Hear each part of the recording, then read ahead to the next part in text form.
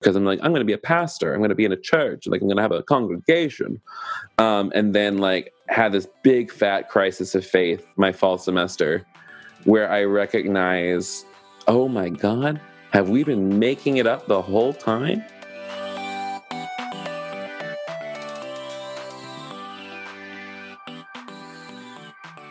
You're listening to Let's Be Omnist, the show where we are celebrating spiritual diversity, one truth, and one story at a time.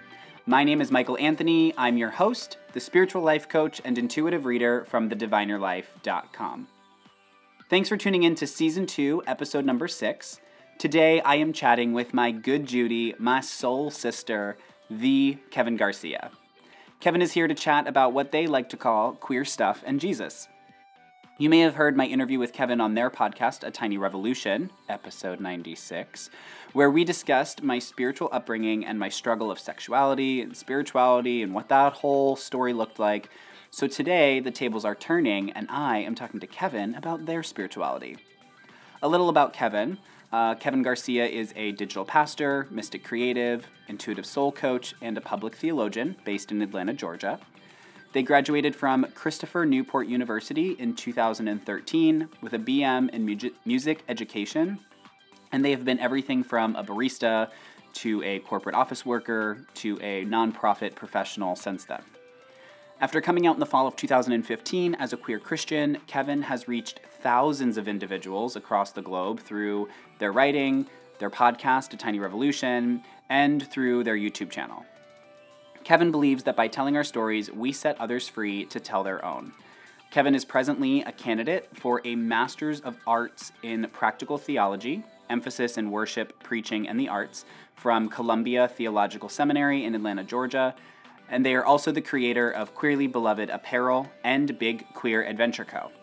In addition to LGBTQ advocacy, Kevin's passions include good music, tacos, and really horrible dad jokes, which honestly is the highlight of today's episode.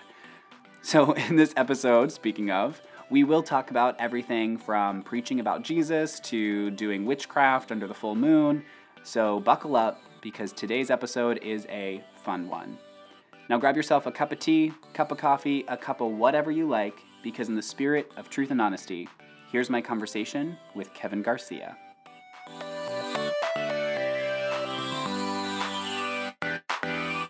So welcome, Kevin, to Let's Be Omnist. I am so excited to have you here to be chatting. I am so thrilled to be here. Sorry that I stood you up last time. Listen, I'll be real about myself. I sometimes forget, and that's a jerk move, and I'm just really glad that you let me come back on. So thank you for the second invite.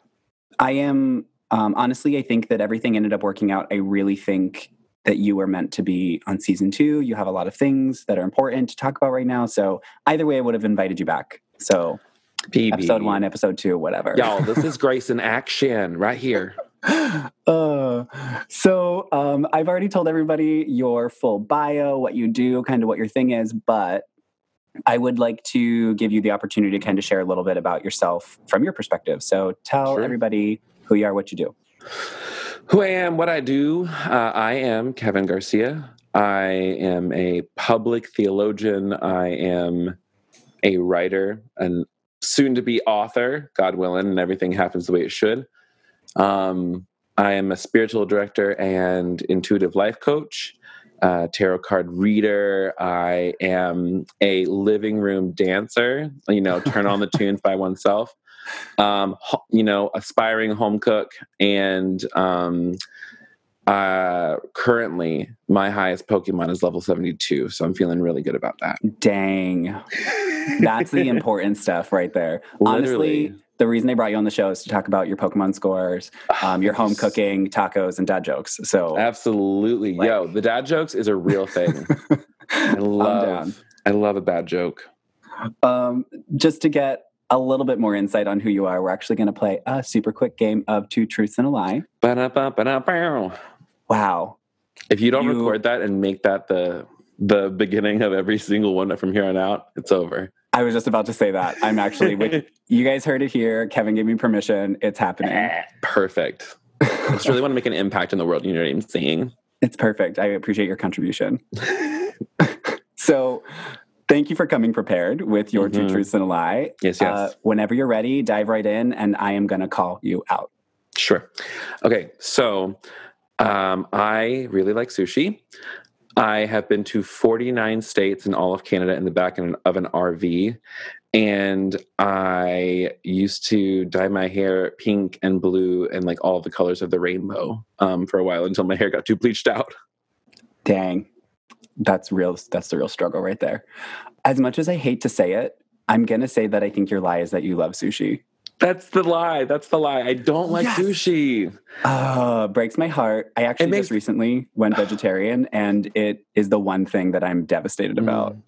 I mean, it breaks my heart because I want to like it because it's like all your friends like sushi, right? All the cool kids like sushi. That one really interesting person you want to get to know more, they love sushi, and they know a really expensive one that they want to take you to because they got that 401k money. But you say, then you have to disappoint them and say, oh, wow, I wish I liked sushi, but I just don't. And then you go and you're like, I'll just get a miso. Thanks. Yeah, I'll just get, do you have any like that, can you just bring me an avocado? Bring me an avocado. No rice. I'll get this roll, no rice, no seaweed, just the avocado. It's like, I wanted like a dragon roll, but just the avocado. Like, could you just like roll it in a circle? Just some sesame seeds on the side. Ooh, please. That's it. Oh man. So, but the other two are real. When you say that you've traveled to 49 states and Canada in an RV, this was like one trip. No. Series of trips over the course of my entire childhood. So my family, we just traveled. I don't know like where it started or how it started, but like my grandfather owned an RV and apparently he traveled a whole lot in that. And so my family got an RV, and me and my 4 brothers, my mom and my dad, like every single summer from the time I was like knee high to a grasshopper to when I was a freshman in high school, took a trip just all over the US. Like sometimes we would follow like historic routes. Sometimes we would just like go see national parks. And it was a pretty incredible thing. What was weird was like, I grew up thinking that everybody did that. Like everyone, but then I realized how many of my friends had never been west of the Mississippi. And I'm like, oh my God. And I was at that point, I was like, oh, like I'm quite privileged in that I've gotten to see so many things so young. And then I didn't travel internationally till college. Interesting. So the first time I weird thing went west of the Mississippi was 2017. I went to Texas for the first time, got engaged, came back, and never went back. So like, good for you. Yeah, I traveling is certainly not something that everybody does, but I do want to ask you, since you mentioned like that's what you did during childhood, right? Can we just totally start from the beginning when it comes to your spiritual path and say like, where did that start? How did it happen? Bring me back to young Kevin. Young Kevin was always too big for his britches, first of all. Also, not to say that Kevin is not currently young. Yeah. Oh yeah. No, I'm an old fart. I just turned 30. That good skincare routine. Check it on Insta. He's killing it. Seriously, try. Like, if you guys are interested in like dope ass skincare, use my link. I'm telling you, this shit changed my life. Like the bags under my eyes, they're like Dolce and Gabbana bags now, and not just like not Winn-Dixie and shit. They went designer. Yeah, they went designer. Anyways, so young Kevin. I think like I'm trying to think of like earliest memories are always just in church, being in the Christmas cantata. My mother was the worship leader. My uncle was the pastor. And it was like, Southern evangelicalism, Harry Potter is the devil. So make sure you don't let your children do that. It was very, very strange. It's like, I felt like I was like one part intellectual, but just like I had to believe in all this, like a fantasy story that was the Bible. Like there's all these fantastic stories of Jonah and the whale and Daniel and the lion's den and Shadrach, Meshach, and Abednego, which was their slave names, I might add. Yes. We can get into that in a little while, if we want to. But I didn't realize that like there was different ways of thinking about it at all. But what I do remember is 9 years old, I'm at Jesus camp, and they said, "Do you want to accept Jesus as your Lord and Savior?" So at 9 years old, I walked up to my camp counselor, Jessica, and I was crying, and I wasn't really sure why. but like there's, you know, the emotional music playing. But like I felt something in that moment when I said that I believe that Jesus is the Christ. And I had this very time I remember feeling the Holy, like what I think now is the Holy Spirit, the Holy Ghost getting you, or you know, the divine, or whatever you want to call it now. But at that moment, it was just like, wow, like this is something. And so I started praying and I started listening, and it was just like I felt like I could hear God talking back to me all the time. And so I would just ask God about stuff, and like I would feel God speaking back to me. It was like very, very casual. I was like, oh yeah, this is so great. I'm like, well, Jesus, and Jesus is my best friend. And I didn't realize that not everybody else like heard like these little whispers, these little promptings, because it wasn't until like 12 or 13 when I would say things like that around my family. And I was like, yeah, I just feel like God's saying this. And they're just like, that's weird. Like, what do you mean? Like, you can only hear God through the Bible. And I'm like, what? And so it became very clear that I was a little of an odd duck in a way. And I was always fascinated with like spiritual gifts and speaking in tongues and prophetic shit, because I felt like I had that. Like I just knew from a very young age. I've always just known shit. Is that the kind of church that you grew up in, fairly charismatic, gifts of the Spirit? No, not at all. That's the thing. It's like I was feeling this stuff way before like I was ever in a charismatic space. And so like when I like fast forward to college, I accidentally fall into Pentecostalism because one of my fraternity brothers invited me to church, and they were all about gifts of the Spirit. So I kind of leaned into that for a little bit. But it's like, you know, I think there's some truth in there, and I also think that like it's a gift that's squandered, in my opinion, in there. But that's another story for another time. But I was also at the same time super duper gay and super duper closeted. So I was very pious. I was dedicated, 12 years ex-gay therapy, trying to really be a good Christian man. Did you say 12 years? 12 years, yeah. When I was in high school, me and my dad got into this like weird fight. He outed me, and then he outed me to my mom. And then, next week I was in ex-gay therapy. So like, that's like the first place like I learned. They said, you didn't choose this, but you don't have to choose your feet. Like you can, the rhetoric was, you are okay to feel the feelings as long as you never act on them. So I'm like, okay, yeah, I can do that. Lols. Yeah, I saw Book of Mormon. There's a whole song about it. Turn it off. Yeah, absolutely. It's just like, don't ever fall in love. Don't ever feel things, especially for the really cute boys. Wow. I had no idea that you were in ex-gay therapy for so many years. Mm-hmm. It's wild because like I look back on, I remember my first night in ex-gay therapy like very, very clearly, because the pastor who was teaching that night said, it is worth everything to commune with God. And I never heard, that was like, oh my God, that's true. And everything else I totally forgot. Thankfully. I don't remember what else the fuck he said, but I remember that statement and just stuck with me. Like, it's worth everything to commune with God. And it just became clear to me, towards the end of that, I'm like, God is not in here. Or if God is in here, we're not listening to her. Yeah. I've been speaking to God my whole life, and I have not heard her voice in a hot minute. So I gotta go. That is exactly what it was. And so I became a missionary because naturally, and I was looking for healing from my homosexuality, TM. So during the therapy, you became a missionary? Kind of post. I felt like I kind of graduated from it. It was like one of those. But the thing about she got a certificate. Yeah, more or less. But the thing about ex-gay therapy is it's not necessarily like an actual place you go and do things with other people. It's like a whole mindset that you learn. It is a thought process. It is a way of managing your emotions and your feelings. It's a way of self-policing yourself. It's like Alcoholics Anonymous. 100%, except for rather than trying to stop something that is like a destructive pattern in your life, they're trying to stop something that could actually lead you to happiness, joy, and fulfillment. I should not have compared the two, but structure-wise is what I meant. Yeah. It was very similar. There's so many of these things where it's like the Baptist version of Alcoholics Anonymous, and they just lump.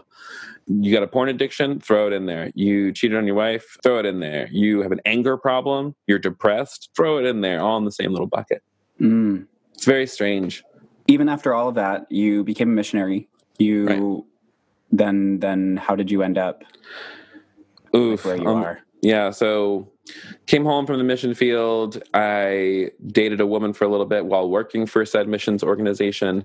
And then in the middle of that, I was like, I can't do this anymore. And it just became like very obvious that this whole gay thing was not going away. Fast forward, I come out, I lose my position at this organization. I have to move to Atlanta. I have no job and no money. Best decision or best thing to ever happen to me, if I'm really being hindsight. Absolutely. Hindsight is 2020. At the time, it was awful and traumatic and horrifying. But now I'm just like, wow, I'm so glad. I'm so glad. And so shortly after I get kicked out, I'm like literally just down. Like I've got nothing. I don't know what to do. And I get this DM from one of my Instagram friends named Jenny Lee.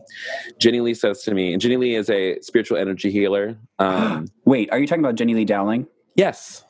Shut up. Yeah, she's a good Judy of mine. But like, it was like, she just like slid into my DMs and was like, hey, I feel like I'm supposed to do a session with you. And I'm like, girl, I don't have money to pay you right now. She's like, I don't care about that. Like, I just really think you should do it with me. And I'm like, I don't know. It's not really my thing. Cause like I hear spirit, like, and again, at this point, I'm like, okay with being gay, sort of, but like everything else, I was still a fundamentalist in many ways. So like I hear spiritual energy healer and I'm like, that sounds like a crock of shit. Now, granted, I don't say that out loud because like, that's rude. But I get it all the time. I know. Oh, same, honestly. So I say, fine, I'll do this thing because what she said was one of two things is going to happen. Either nothing will happen and you'll remain unchanged, or maybe you'll get something wonderful. Maybe you'll get a gift. And I'm like, man, that sounds like a pretty good deal. Let's try her out. Right. No risk. No risk. No problem. So I go in, we're on the Skype line. She's using like a pendulum and some charts and just her intuition. And I'm on the other side of the line. And within like 15 minutes, I am sobbing because she's honed in on a bunch of issues that I had around my dad, around money, around losing my identity, about losing my community, about the anger I was actually feeling. Mm-hmm. And I was just sobbing because like I had all of this, like I was numb and I didn't even realize it. And just like her being able to use her gifts to just pull that out of me was like, it was magical. And I was like, oh my God, what is this? And so at that point I was like, okay, this isn't bullshit, because that was the Holy Spirit. I know that feeling. I know that feeling. I know that presence. She speaks. I know, whenever she wants. It's wild. So I get myself a tarot card deck because I knew that she read tarot, and I'm just like, where do I start? She's like, get yourself a tarot deck and get yourself this thing called the Tarot Bible. That's what I started with. And I just started learning the cards, and I started reading for myself and reading for my friends. And what I noticed was it was just like prayer for me. Like as I was doing it, it was like, I find myself like asking Holy Spirit, like, what do I need to be paying attention to? And then I pull a spread and it's like, oh, like this is exactly what I need to hear. This is like redirecting me back towards myself to say like, hey, are you paying attention to your body, to your mind, to your thoughts, to your desires, to what your ego is trying to trick you into thinking? It just was a really powerful tool. And I didn't know it was possible, because I was taught there's only one way to be a spiritual person in the world. So from there, I started reading for other people and realized, oh, like I'm pretty okay at, like, I'm not only like okay at this, but like I'm pretty good. Because like as I was working with people, I would just like pull things out of nowhere. Because also like the way that I started reading was less like, well, this means this, and like, yours is your future. The way I understand tarot now is like, let's investigate a question we have right now. What is a need that we have right now? What is a hurt that we're dealing with right now? Or what are we not paying attention to that we need to? And so whenever I start working with people, it's like, this is what I'm seeing. Tell me what's coming up for you from what I just said. And they'll say, this is the thing that resonated the most. I'm like, okay, deeper question. Boop-a-doop-a-doo. Let's pull some more cards. And we use it as a time of spiritual direction and also encouragement to remember who we are. And so yeah, I got into that, and then I started getting into some casual magic here and there. I was like, oh, I'm just going to do like a little candle ceremony. Just light a little candle. It's fine. It's fine. It's not witchcraft yet. They do it at churches all the time. Listen, I don't know anyone that burns more candles than the Catholic Church. Oh so my God, exactly. Come call on. it out. Like, the Pope is a witch. The Pope is a witch. Exactly. Don't get me started on the Pope. Oh my gosh, I had a whole conversation about the Pope and Good Friday and St. Patrick's Day today. It was weird. We'll get into that after the call. After, yes. And then one night on a full moon in Scorpio, I realized I was a witch because I was sitting out on my seminary campus where I go to school and getting a degree in Christian theology with all of my, crystals and accoutrement. And I'm doing like just this ritual to just ask for like strength and guidance for specifically what I was supposed to do with my life. And then it clicked with me like in an instant. It's like, holy shit, I'm a witch because I'm doing witchcraft. And who does witchcraft? Witches do witchcraft. I'm a witch. What? And then I was like, oh, I was always this way. Like even from really, really young, because really all this is just a way of focusing my intention, of focusing my energy the same way I would with any other practice. It's just a different way of doing it. So that's like the short version of my life. And so I'd say I'm somebody who is still a Jesus follower. I'm still a part of a church here in Atlanta. And I also practice magic and witchcraft. And it's one of those things like, well, does it work? I'm just like, I don't know. Those works for me. It's all that matters. That's the thing is like, do you believe in witchcraft? I'm like, I don't have to believe in it. It just works. Yeah. There's no need to believe in anything. It's just like, it's there. The data exists. So a really common theme for me this week has been there are as many ways to practice witchcraft as there are witches. So there's no one way. There's no like someone can tell you they do or do not believe in your magic. Like your magic is your magic and that's it. Yeah. I think it sometimes is like lovely to do it in community with people. And I think it is very powerful. And it's like, I think some people are like, I'm getting much more comfortable saying it out loud because I think there's again stigma around it, and I hate that because this is such a liberating thing. Like, why? It's like like growing up, they were like, like if you had the cure for cancer, would you hide it or would you tell somebody about it? And they were doing it as like a metaphor for like, if you don't tell people about Jesus, you're a horrible person. I think about, so like, if the gospel is liberation for everyone right now in real time, and then this is part of that. This has been so liberating for me. I find myself closer to God, not further from God. I find myself more empathetic and kinder, not less kind. Like, I'm like, tell me why that's bad. Yeah. I think when people shout things like burn the witch, they're actually saying burn the liberated. Yeah. And I'm just like, you know what? Like, I'm already a flamer. Please don't put any more on me. Thank you. Let's go light it up. So just to clarify some timeline really quick, your discussion with Jenny Lee, you're reading with her, were you already on your theology path as far as like you were in school, you're at seminary? Yeah. So that was fall of 2015. And then I didn't start school until 2 years ago. So the fall of 2018 into 2019 now 2020, I'm graduating. So that was, that reading was about 5 years ago with Jenny Lee. I'm sorry, you were not in seminary yet because you just started. Not in seminary until last fall. So you had a reading, you got a tarot deck, you learned the tarot. Yeah. I then you tarot. go to seminary. And then I went to seminary. And then like, it was one of those things where I get to seminary and like, I've become more of a witch. It's like, I came to school, I was getting an MDiv because I'm like, I'm going to be a pastor. I'm going to be in a church. Like I'm going to have a congregation. And then like had this big fat crisis of faith, my fall semester, where I recognize, oh my God, have we been making it up the whole time? And by making it up, what I mean is like, I kind of like recognized like within like the historical anthropological history of the people of Israel, how it's very, very unclear what their actual role was in many places in the Middle East. They were both conqueror and conquered. They were both empire and exile. And so it's this very interesting thing for me. It's just like, okay, like these people weren't perfect. Everyone thinks that they were the chosen people of God. LOL. And it really just kind of broke my heart. It's like, it's like this whole thing. Like, yes, there's a beautiful religion that came out of it, but we made it up. And on the one hand, like that just like shook me to my core that this wasn't some like divinely breathed thing. And then I recognize, I'm like, oh, well, we could only ever make up what we think about God. It's all a metaphor. And so like it slowly started to slow down for me. It's just like, like it's almost just like, well, Kevin, what did you expect? Like, I was about to shout preach at you, and then I was like, oh, of course. No, like that's where like God was just like, Kevin, like, why did you think that I was ever inside of one religious box? Why did you ever it's like how could you, like, I am that which is endless. How could you ever conceive of me anyways?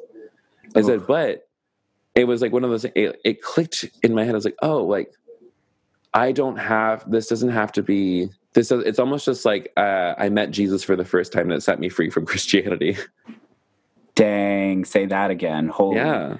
Wow. Yeah, it's seriously. I always tell people, I'm like, I wish you could meet the real Jesus so you could realize that he's not the point, because you are. Like the point. If the point is Christ, then and I am crucified with Christ, and therefore I no longer live, but Christ lives in me. Then that's what it's about. It's about you, and it's about me, and it's about all of us, like becoming aware that there is no separation. Like that's the whole thing. It boils down to that. And if we can get that right, everything else gets fixed. And but of course, thank you. Great. Okay. See you next week. Bye, everyone. Thanks for tuning in. Dang. I'm honestly sitting here blown away. Like, I haven't been to church in a minute, and Kevin just took me to church. I'm here. It's Sunday. I'm laid out in the aisle. You go through all of this. You realize this is what it's about, and then you decide that you're gonna write your book. When does that happen? Talk about your book. Tell me all about it. Yeah. My book has been like swirling around in my head in different forms for about 3 years now, and every single time I would like pitch the book or I would send it to a publisher, an agent, the thing I kept getting back the entire time is like, it doesn't feel punchy enough. It doesn't feel grabby enough. And also just like they were telling me, oh, the market is saturated now with queer Christian books. And I'm like, the market is saturated. There's like 2. We had 2 come out this year. What do you mean the market is saturated? Please define saturated. You mean like someone finally spoke up and you're tired of hearing our voice? Like, what does that mean? Like, I'm very confused. I'm just like, Jackie Hill Perry's book came out this year. Like, I like name them. Like, there are 5 ex-gay books out there. Like, on principle, we need to publish these books. In proportion, there are not enough. That is exactly it. That's what blows my mind. I'm just like, you should be snatching up every queer Christian testimony anthology you can get your hands on. Because not only would you make money off of it, because, capitalism drives the bottom line of all of these things. Done. But there's some damn good stories out here. So the book, Bad Theology Kills, originally was called Bridges Over Battle Lines. And I was thinking like, oh my God, I'm going to be like a bridge builder. And I'm going to like really like build a connection between like white evangelicals and like justice-y communities because of like my access. But like the more queer I've developed into, the less access I have to those places and those spaces. And also I'm recognizing that like they have nothing for me anymore. It's like I have nothing to lose, and therefore like there's a freedom in that. Like I can literally do whatever I want because I've already lost everything before. I can lose everything again and come back. I've done that. But the work I do now is focused on creating spaces for queer people of faith and progressive folk who have been traumatized to start healing from their wounds. Because I think that we've been traumatized to the point where like we don't recognize that we're just like licking our wounds incessantly, and we're not actually doing the work of healing and forgiving. And I'm not saying forgiveness without accountability. I'm saying forgiveness for the sake of setting ourselves free. So that's a big focus of the book. Is there's a theology out there that has been killing us for so long. Not only with like anti-queer theology, but theology that leads to Black bodies ending up in the streets at the hands of police who then don't get held accountable. I'm talking about Kavanaugh became a Supreme Court justice. I'm talking about, 83% of white evangelical voters voting for the antithesis of the Christ. I'm talking about states caring more about one cell in the human body than the woman who was raped. I'm talking about Leah Alcorn stepping in front of a bus. Like that's bad theology. And so many of us, even after we come out, even after we leave these spaces, we still have ties to them in one way or another, whether it is like adjacency, like you're just close to it because your family's still a part of it, or I feel like we have spiritual ties to those places because we have spiritual trauma. And if we continue to have spiritual trauma without healing it or like working towards releasing it, we will be continually tied to the system we're trying to dismantle. And until we free ourselves completely from that system, we will never be able to dismantle it. We'll never be able to pull people out of the burning building, so to speak, because we're still on fire. Ooh. And so the book is focused a lot on kind of giving people a new hermeneutic. And what I mean by that, a new way of viewing Christian scripture, so that they can kind of like take some authority back. I talk about this idea of the mythical norm, which is an idea that Dr. Cheryl Anderson came up with, where we've been taught by white supremacy and colonialism that normal looks like white, cisgender, affluent, male, and able-bodied. So it's like anything that falls outside of this mythical norm is thus like not as valid as that. And so for someone like myself who is mixed, queer, non-binary, couple chronic, body issues with my knees and whatnot, I'm automatically less valid than that. But like the thing about it is we have to recognize that as the illusion. Because I keep thinking, I'm like, what are the stories that we've been telling ourselves this whole time? Who did we learn them from? We didn't learn them from God. We learned them from fear. We learned them from a society that has been far separated from God for such a long time. Why should we expect them to have our answers? Yes, yes, yes. And so the book is really about both a new way of doing like Christian hermeneutics, and then on the other side of it, saying like, what if we just blew this whole thing up?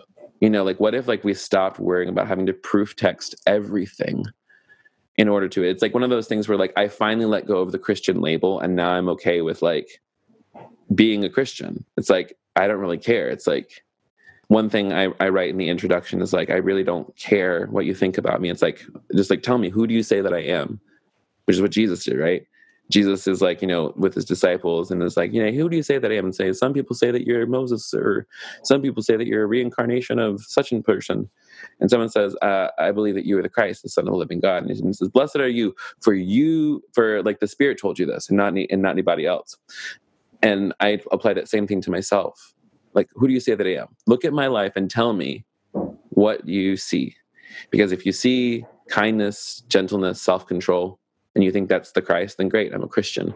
If you see me on a full moon out in the woods doing a road opening ceremony, like, with like paint on my face, then yeah, I'm a witch. If you think I'm a sociopath who's dragging people to hell on Twitter, one YouTube video at a time, then yeah, sure, I'm a sociopath. But while you are freaking out about that, I'm going to get these babies who are still thinking about killing themselves. That's my pitch. That's a heavy one. Woo! That, honestly, the one thing, a lot of things got me excited about your book, but the one thing that got me super excited about your book is the line that you have on, I think I saw it on your website, that said something like, I'm telling my story because not everyone else has survived to tell their own. Mm-hmm. And I was like, oh, yes, save those chitlins. Like, wrap them up, give them something to give them a comfort to say, listen, here's the story, here's what it is.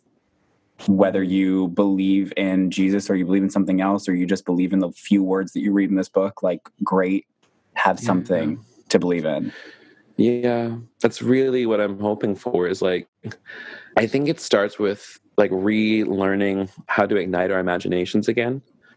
Because I think that, whiteness in general and evangelicalism demands that we sacrifice our creativity and sacrifice our imagination, because those two things are the antithesis of whiteness, And what I mean by that is like whiteness as in the assimilation of all races into a single uniform identity, which then oppresses other people who don't fit into that identity. To get anthropological, I'm so glad that you clarified that, because I think so many people hear whiteness and they automatically are like, well, I'm white. So yeah. It's not my fault. Yeah, this is not to say like all white people are horrible people. I'm just like, no, that's not true. As someone who is mixed, like I have, family who is white and I have family who's Mexican. So I'm talking about myself. But if you need to go take a class on white privilege, I can give you a few podcasts on that. Yeah, but this book really, as I was writing it, I realized, I said, oh, the reason it took you so long to write this book is because you weren't settled in these ideas yourself. You weren't ready to declare them because you weren't ready to be, I always have this fear. There's always like the fear of like, people are going to leave me and like, I'm going to be alone after I say the thing. And that's true. It's like, I always wonder, like, what is the thing that's going to push me like far enough beyond like the shadow of the church that no one there's paying attention to me anymore because I'm too much of a sinner. There's part of me that's really sad that like eventually like can foresee that happening for a lot of my relationships. But then also people surprise me so much. Is like they actually like get this thing that Jesus said, that like do the right thing. That's really what we care about. Yeah. So go ahead. I was just going to say, you mentioned like being pushed so far from the church and like being kind of like stuck in the shadow. But I think that there is such a big movement happening and such an awareness being brought to the topic of bad theology in general that I don't think that you'll ever be pushed outside of the church. I think you're just moving the walls. Like you know what I mean? Like I think you'll still be in the church, but like it's just expanding in and of itself. Well, I hope so, because there's the Richard Rohrs of the world will say like, I want to be on the edge of the inside, and I'm like, I want to be on the edge of the inside, but I'm definitely on like the outside of the outside. I'm on the edge of the outside, like I'm right outside the church doors, and I'm hoping that in our lifetime we can see a huge move. And let me tell you what, this is okay, because Kevin Garcia can't ever stop. I'm already outlining my second book that I want to release at the end of the year. Yeah. Oh, I'm pre-ordering it after this conversation. Fantastic. No title, just take my money. Yeah, just like just PayPal me like $15. It'll be fine. Done. Great. Low introductory rate. But I have this hope. I don't know how it's going to happen, but like ever since I was like 16 years old, I've been obsessed with the word revival. And I say that in my Southern accent, revival. Because you have to. Absolutely. And I really would like to see a spiritual revival in my lifetime. What I mean by that is not, people coming back to the Lord, getting slain in the spirit and like all that shit. But like, kind of what Reverend William Barber would say is like a reawakening of the moral imagination. One where like we use our resources to like wage peace instead of war, where like, we can, abolish prisons, where we can make sure that everyone's got clean water, that babies are taken care of, that we fight for equity, not just equality. Yes.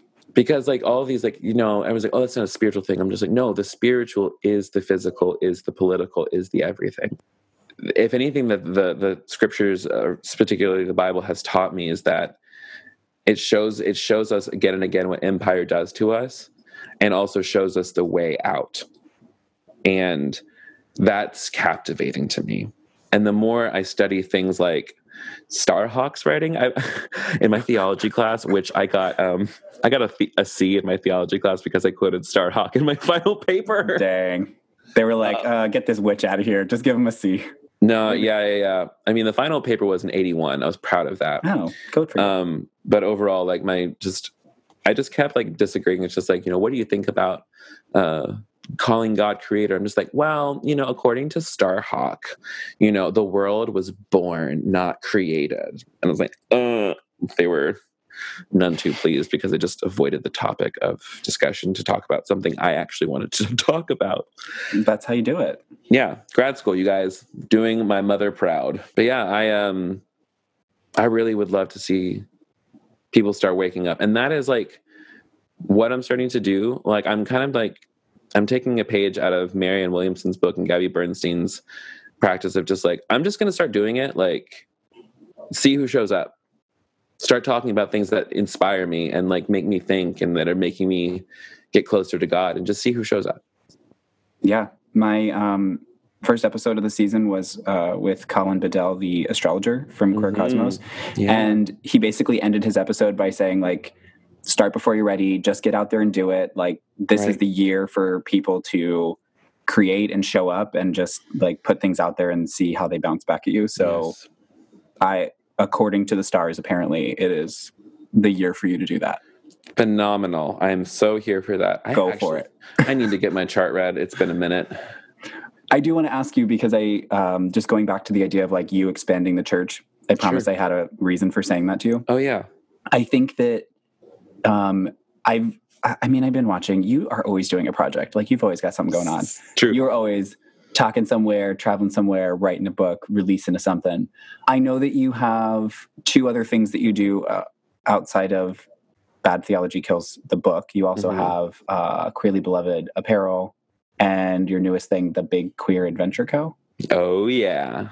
And I immediately, in the very beginning of the show, when you were like, oh yeah, I was RVing all the time, we were camping and doing all this, and I was like, oh, Big Queer Adventure Co. I get it. Like, it's just in his blood, it's in his bones. Can you tell me about like how, like what kind of work you're doing with Big Queer Adventure Co.? Right. I am really excited. So by the time this goes live, registration for we're calling it the Sacred and Queer Men's Retreat. So if you are a queer man in any sort of understanding of that, in any iteration, it's if you're a queer, trans, non-binary man type person and you feel comfortable with that, come on out. We're going to Denver. We're going to have 2.5 days in a cabin together with a beautiful view of the mountains, just an hour outside of Denver. Really, really good food, because I don't skimp on food. A. B, we're going to be working with one of my friends, Trevor, who is from the area, and then also my friend Isaac Archuleta, doing workshops on overcoming shame and desire and all that shit. I'll be talking about relearning your story, and then just being outside in nature with one another, getting to breathe. There's nothing like it, baby. So that's the first thing. So I'm excited about that. But beyond that, Big Queer Adventure Co. exists to create retreats and spaces of rest and respite where people can find their chosen family, where they can engage in intentional healing practices and also have fun. Because a lot of times, like, I don't think we count fun as like good medicine enough. Yeah. And I think sometimes we need to make memories. We need to like really like lean into it, because like we don't know what's going to happen tomorrow. I think about this all the time. Like if I have to die tomorrow, like I've had a great time, but like until then, like I'm going to try to have so much fun until that day. And that just really gets me excited. I want people to rediscover their wild life. So that we're doing like 1-day retreats. We are doing a queer women's retreat, a trans non-binary retreat, hopefully the Big Queer Adventure Camp for adults, if we get the funding for it. And then, I'm toying around with the idea of doing a queer clergy retreat, possibly even like an interfaith summit. Dang, sign me up. Keep me posted. Yeah, I'm kind of like throwing it all against the wall and seeing what sticks. But like I'm slowly making my way into like oh my gosh, can I tell you, I manifested one of my podcast guests recently. Finally, after 3 years. So it was DeRay McKesson. DeRay McKesson is an activist who lives in Baltimore. Dreamy human. And I asked him 1 billion years ago to be like a guest on one of my first podcasts, my first episodes of my podcast. And he said he was in, but then he ghosted me, never got back to me. And then fast forward 3 years later and 10,000 followers later, I add him again. I say, everyone, tag DeRay, tell him he has to be on my podcast. And then he's like, I'm in. And I'm like, what I hear you saying is that you peer pressured him. I'm just kidding. You manifested it. It's one of those things where it's just like, you call it the important, some call it the, what was her name in the Bible? The importunate widow who went on the judge's door and she's like, give me my justice. And so I think about it the same way. Like, did you manifest it, or did you just keep asking a lot until someone said yes? And I think that's what I've been doing. Is there a difference between those two things? No, come on. That's the thing. It's just like you put it on there, you put the goals, and then you just keep asking because eventually someone might say yes. You just keep it on your manifest list, and then you wait until you have 10,000 more followers, and you ask again. Absolutely. And then peer pressure him via the internet and basically tell him, if you don't do this, you hate trans people. I'm just kidding. I didn't say that. Dang. True facts about religion, guys. If you just peer pressure enough followers. I'm just kidding. Absolutely. That's why I'm launching my own religion next week. So I hope to see you guys at the launch party in LA. Tickets are only... I'm just kidding. I am a member of the Church of Kevin Garcia. Oh, cute. Dang. But yeah, that's Big Queer Adventure Co. And I think also, I say all that other stuff to say this, is that I've been dreaming about doing shit like this for a few years now. And to see just the response of people who are just like, I'm ready to do the work. I'm ready to come together for healing. I'm ready to like get past this shit and have fun while I do it. Like, it's beautiful. And it just kind of falls right in line with what I wanted to do my whole life. I love that you're doing that because while you were talking about it, I was just thinking like, how many people have spent years upon years, decades even, of terrible, uncomfortable, no fun time in what they thought was the church. And here you are saying, I know you're rediscovering yourself, so let's also go back and have fun and be free and do the things that you should have been doing before. So I think it's kind of cool that you're inviting people into that.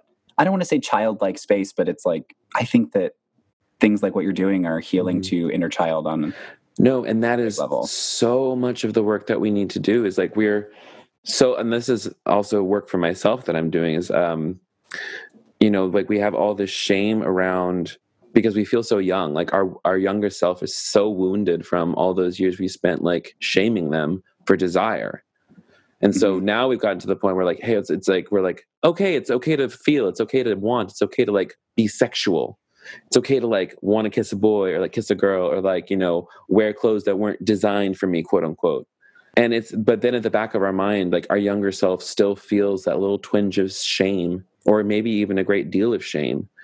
And that shame, if we, Carl Jung says that until you make the unconscious the conscious, you will call it fate. And so when I hear that, it's just like, if you don't start unpacking that shame that you are carrying, if you don't start addressing it, if you don't start getting your healing now, you're going to just continue to repeat the same patterns over and over and over again. Just continuous trauma responses, continuously getting into relationships that don't feel good for you, continuously feeling like you're not measuring up, that old feeling.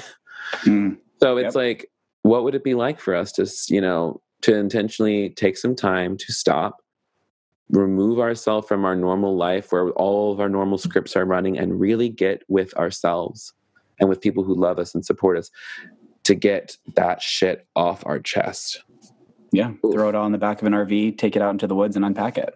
Absolutely. I also have this idea about doing like a big queer road trip, like sign me up across Arizona or some shit. We'll camp out. Oh, that sounds like fun. Today I have learned that I'm going to have to end the podcast early because all of my funding is going to go directly to Big Queer Adventure Co trips. Thank you so much. And oh my goodness. So before I let you go, tell the listeners if you had to pick like the number one biggest, best, brightest chunk of advice that has ever been handed to you or you feel like you need to give to the world, what would that be? Keep breathing. And can I tell the story behind that? Yes, absolutely. So I have a tattoo on my thighs right above my knees and it says keep breathing and it's facing me so that when I'm in like a downward dog in yoga, I can see it. And the reason I got it there is when I learned that my father was going into hospice care, I decided that was the day to start my yoga practice again because why not? So I go to this yoga practice. It's a hot yoga and it was so sweaty. And so good. And like, I really like felt so good in there. And then as we're like lying in Shavasana, I finally am able to cry for the first time in months. And I'm crying because my partner and I were on the rocks. I'm crying because my father's dying. I'm crying because I don't know how I'm going to pay bills. Like I'm really, really at the bottom of the barrel at this point. And this woman next to me, after we're done, we all, namaste, get out of here. She touches me on my shoulder and she says, hey, are you okay? And I'm like, not really. And she says, It's okay to not be okay. Just keep breathing. And it hit me like in my shondo. Like, it was like, this is the most incredible piece of advice I've ever been given. Keep breathing for everything. Because so oftentimes, like, fear wants to steal our breath and it causes us to tense up. And what's the thing to do in yoga and in yoga and in life? Like, don't try to tense up the muscle, release it. Mm-hmm. Like, release deeper into the pose, release deeper into the stretch. And so the same thing with all of these things that come against us is like, if you just don't, keep breathing, take a deep breath. And at any moment, you can do that. At any moment, you can choose to redirect your energy back to your body, back to your center to say, you're already home. And the more I remember that, the happier I am. And the happier I am, the easier my life is, honestly. And, who wants to struggle more than you have to? So keep breathing. That's my advice. It's so good. That's the best. So simple. So like, you would think that it's something that everybody just knows to do, but oh my gosh, my therapist always tells me, she's like, can you take a deep breath for me? And I realized that I literally have been sitting there not breathing for an extended period of time. Didn't even realize it. So whenever I feel my like center getting tight, I take a deep breath and I sigh out, and people think that I'm upset. I'm like, oh no, I'm just getting anxiety out of my body. Don't worry. Yeah, just getting it out. Yeah. All right. Well, I honestly, when you exhaled a second ago, I was like, oh, that feels so good. Hold on, let me just breathe real heavy. I'm telling you, like, anytime like I work with people, I'm just like, hey, let's just breathe together real quick. That's good magic right there. Oof. That's the first thing I do every Monday morning on Instagram when I go live. I say, all right, let's just settle into our Monday, take a nice deep breath. Mm-hmm. And honestly, sometimes I feel like everybody on the other side is exhaling on me, and I'm like, oh, I need to take another. That's a lot of stuff. Let me just exhale back at you for a second. Yeah, that's okay. So here's also like a weird thing, because like, I think there is something about like being an internet person and still working and doing this kind of stuff. The energy is so real. And even on the other side of that, like I did a live stream on YouTube one time, and it was an open stream. I got some people who got on there and were just hateful as fuck. I couldn't figure out how to block them. And then they doxed me and started posting like my information. So I felt like super unsafe. And I was like, wow, I really feel like there was like some weird malicious intent behind these people. Like they wanted to scare me, and they did. And I'm like, that is an energy like I've not felt in a long time. And I'm just like, I don't need to do that anymore. So the internet's a real place, y'all. The internet's a real place, and the internet is a real space. Like our brains cannot tell the difference between digital spaces and physical spaces ever, which is why the trauma you experience on social media is real trauma, because your brain can't tell the difference. And so your brain tells your body you're in danger. So of course you're going to like have like more stress because you're on social media. It's because like it's shit show out there. We're being assaulted all the time. As we giggle about it, like, oh yeah, it's fine. LOL, as I go get on Twitter to tell everyone, hey, you should tune in to Let's Be Honest. Perfect. Thank you. Appreciate it. All right. So any other last tidbits, fun facts, things that you need to share? Like it's on your heart. Nothing on my heart. Make sure you're eating something, drink water, and make sure you're registered to vote. Take your meds. I was waiting for it. I said, eat something, drink your water. And I was like, yeah, it says you take your meds, call your therapist, move your body, eat something delicious, take a nap. My God, I live for a nap. If if anybody wants to get to know you, see your work, buy your book, become your new best friend, what's the best way to do so? You can connect with me at thekevingarcia.com. That's THE Kevin Garcia. And I'm The Kevin Garcia across social media. The book is Bad Theology Kills. You can pre-order it now on my website, as well as find out about all the retreats with Big Queer Adventure Co. All that shit's on the website.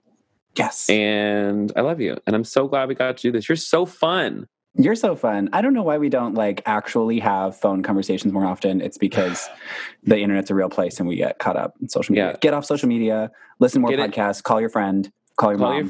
Call your mom. Make sure that you water your plants because they might die if you don't. On that general note, life advice. General life advice. That's the golden nugget from the episode. That's perfect. That's actually going to be your intro title. I was just going to water your plants. Done. Intro music. Perfect. All right. Well, thank you again so much for being here. It's been a blast, and I will talk to you soon. Au revoir.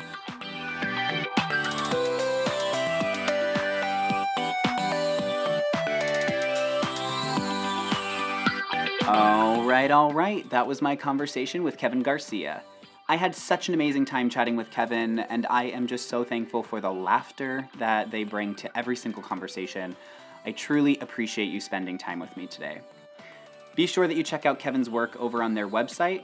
The website is thekevingarcia.com. If you head to thekevingarcia.com/book, you can also grab yourself a copy of their new book, Bad Theology Kills. It is available now. While you're out there adventuring the internet, make sure that you take the time to follow me on Instagram, Facebook, or Twitter. You can find me at The Diviner Life. If you love the show, be sure that you subscribe wherever you listen from so that you can be notified of new episodes. For example, next week, you can tune in for a special Valentine's Day episode with Valeria Ruelas, aka The Mexican Witch. She's going to be talking about the life of a bruja and her new book, Cosmopolitan Love Potions. Thanks for listening. Remember to share with your pastor, your camping buddies, your queer family, or whoever else you may come in contact with today. Don't forget, most importantly, I love you, I appreciate you, and until next time, be true, be you, be omnist.